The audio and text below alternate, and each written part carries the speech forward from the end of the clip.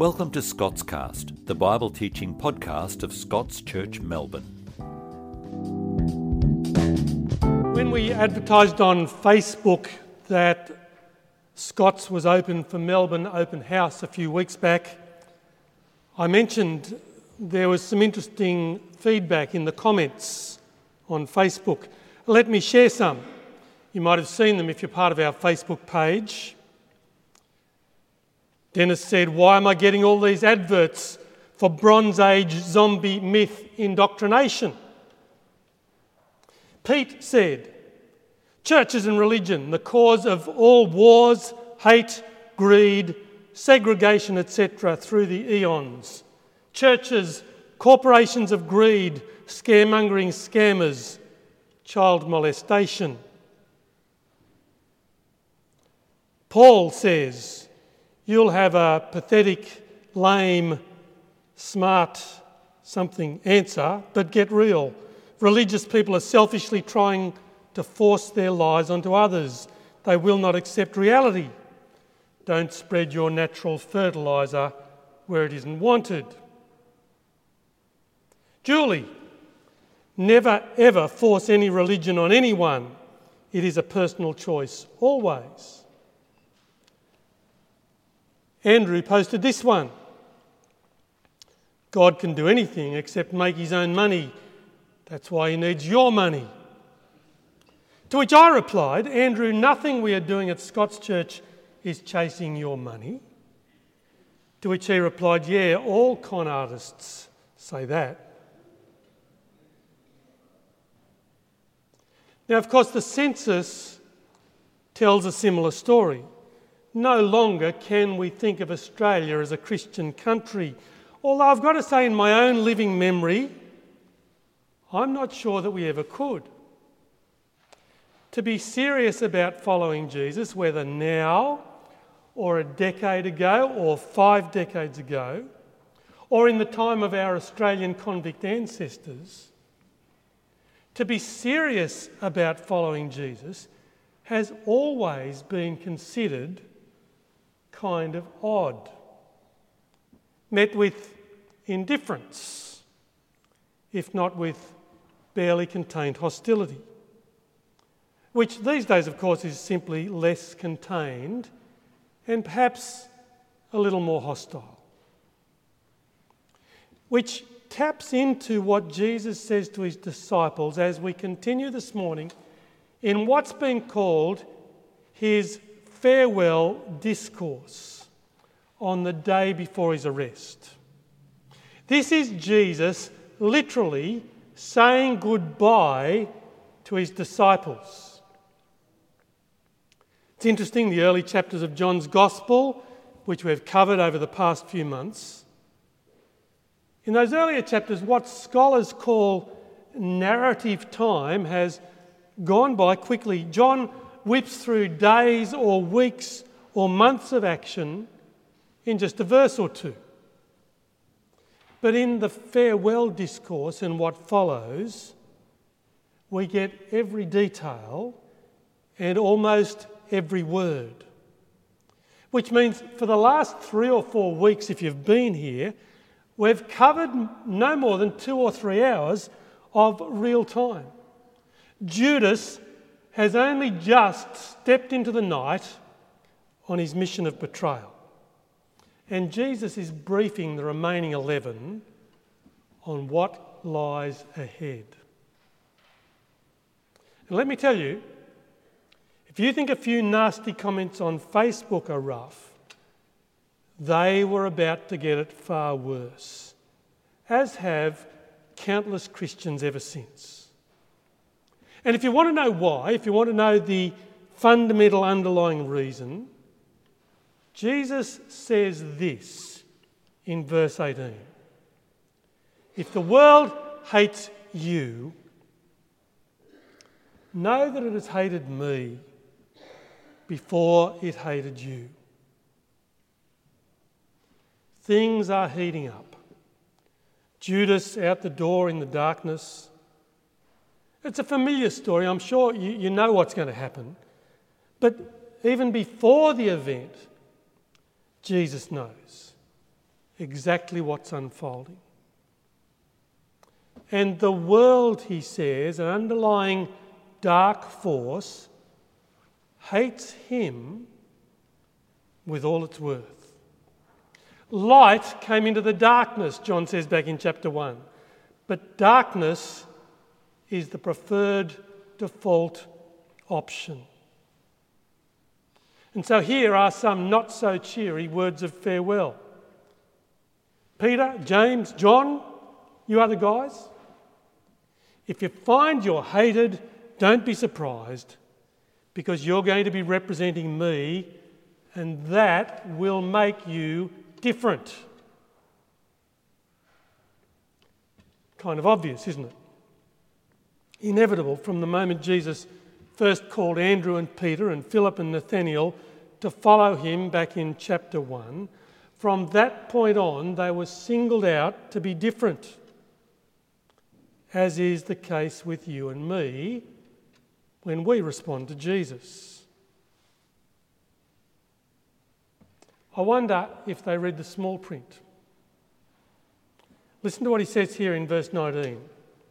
If you were of the world would love you as its own. But because you are not of the world, but I chose you out of the world, therefore the world hates you. Now, friends, I do wonder at that. I mean, there are some churches you will go, there are preachers you'll hear who promise you the world, who'll tell you that if you have faith, that if you turn to Jesus, you will live your best life now. Do you hear the contrast? Because Jesus himself is promising his disciples that they will be not of the world, and as a result, that they'll be hated by the world just as he is. I wonder, with an offer like that, who'd be signing up? Unless, of course, we were to keep reading and find out what happens next. But look, here's the deal. He says, you guys are my disciples. I'm leaving. I'm authorising you as my messengers. Like it or not, you're going to launch my church in the world, so don't expect it to be easy. Remember the word I said to you, verse 20. A servant is not greater than his master. If they persecuted me, they will also persecute you. If they kept my word, they will also keep yours. But all these things they will do to you on account of my name, because they do not know him who sent me. Why expect to travel first class when Jesus went economy? Here's the point. The disciples of Jesus then, disciples of Jesus now, can't expect an easy ride in a world that prefers to go unchallenged. Some will actively persecute. Every now and then, says Jesus, some will listen, just as it was with Jesus himself. The irony, though, being that the world Jesus is talking about is primarily, of course, the world of first century Israel, and specifically the leadership of Judea, centred on the temple, who claim to honour God the Father and yet refuse to know Jesus the Son. The ones who are going to come after him with swords are the temple guards on the orders of the high priests, who think they are serving God himself and yet simply don't know him. And so the apostles shouldn't expect any different. First century Christians shouldn't expect any different. You might remember the fear of the parents of the man born blind, who we saw back in chapter 9. Jesus gives the man his sight, a remarkable miracle. And yet instead of celebrating, you might remember, his parents didn't even want to be seen with their son in case they were excluded from the synagogue, as supporters of Jesus. Which in other words back then means being cancelled in exactly the same way as cancel culture works today. When the actress Roseanne Barr posted a thoughtless, racist tweet, it finished her career. She was immediately written out of the script of her own new sitcom, fired. As far as I know, hasn't been on a screen since. Cancelled just as if she doesn't exist. Now that's how it was with excommunication from the Jewish synagogue. Treated as if you don't exist. They simply wouldn't risk it. Chapter 16, verse 2, Jesus says, you'll be cancelled in Israel. They'll put you out of the synagogues. Indeed, the hour is coming when whoever kills you will think he is offering service to God. Thinking they're serving God, but in reality, not knowing him at all. They will do these things, verse 3, because they have not known the Father, nor me. Knowing God the Father and knowing Jesus his Son go hand in glove. Because you might remember here in John's Gospel, John's big point from the beginning has been that Jesus the Son comes into the world unambiguously to make his Father known. So hating him as they do, they're hating his Father as well. Which for Jesus, you'll notice, is no real surprise given the experience of King David in Psalm 38. There are actually 3 psalms where David says something very similar. It's hard to pick which one Jesus is thinking of here, but Psalm 38, here's David. He says, but my foes are vigorous, they are mighty, and many are those who hate me without cause. Those who render me evil for good accuse me because I follow after good. Another psalm, he says, those who hate me without cause outnumber the hairs of my head. Jesus says, as it was with David, so it is with me, and so it will be with you. But the word that is written in their law must be fulfilled. They hated me without cause. Now, can I pause here for a moment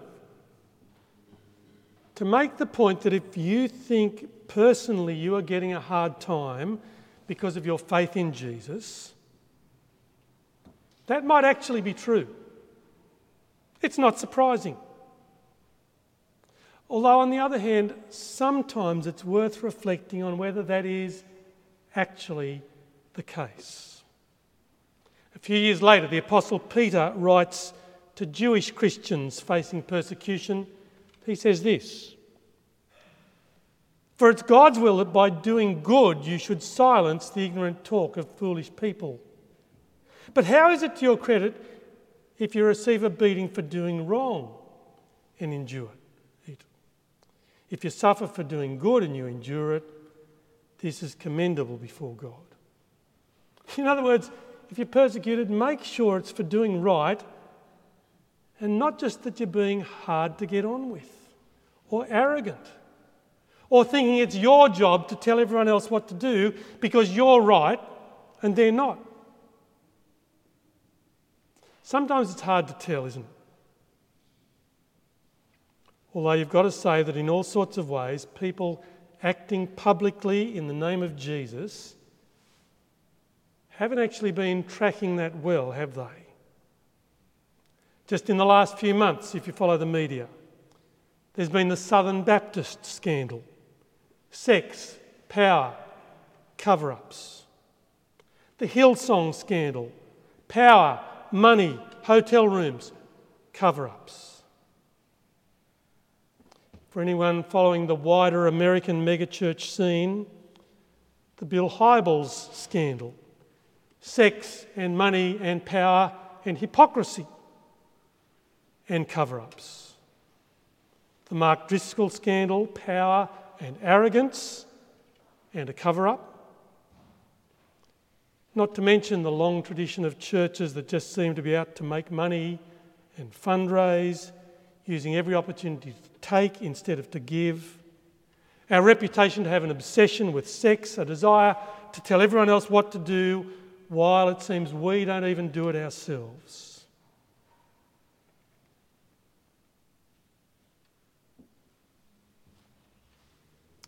The trouble is sometimes the world at large just hates Jesus without any cause at all. But other times, we've given them plenty of cause. Some of the pushback's well deserved, which means we need to heed the Apostle Peter's advice and do much better. Because Dennis and Pete and Paul and Julie and Andrew, who I quoted at the start, the church has given them so much ammunition.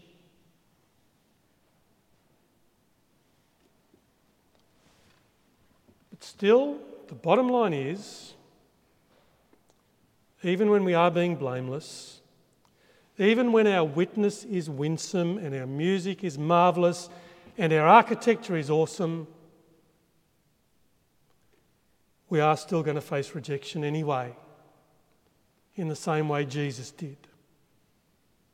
And so we shouldn't be surprised, because even if Jesus does reveal the Father to the world, that's not what the world really wants. There is that preference in the human heart for darkness. And if you are serious about following Jesus and doing right, you need to be ready for that and not alarmed by it. Living humbly, graciously, generously as a follower of Jesus, and yet quite ready in lots of ways to be excluded for it by family or friends, cancelled in your workplace maybe, for your outlandish and outdated ideas, mocked on social media, pilloried in the press.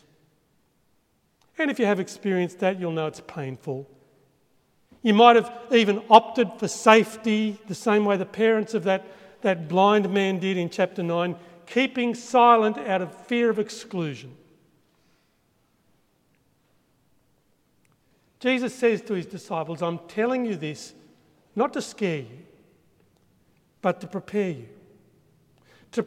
you for what it's going to be like. And he wasn't wrong, was he? I'm telling you this so you're not tempted to give up. I've said all these things to you, chapter 16, verse 1, to keep you from falling away. Again, verse 4, but I've said these things to you that when their hour comes, you may remember that I told them to you. Forewarned is forearmed. I told you in advance, so be bold and speak anyway. Because that, of course, is what the apostles have got to do. And we too. And again, to be clear, that was exactly the experience of the apostles themselves and of the first century Christians and Christians through the ages and Christians today, whether overtly in Afghanistan or China, or perhaps more subtly in Melbourne today, in your workplace or your school or at uni, in a way that does make you want to keep quiet about your loyalty to Jesus. And yet Jesus assures them they are going to have help from the Helper. He's talking about the Holy Spirit yet to come, that they are going to be energised and encouraged by God's Spirit at work in them. As the promise is, we are too. The apostles will supernaturally bear witness to what they've seen from the beginning. and we are called to keep passing that on.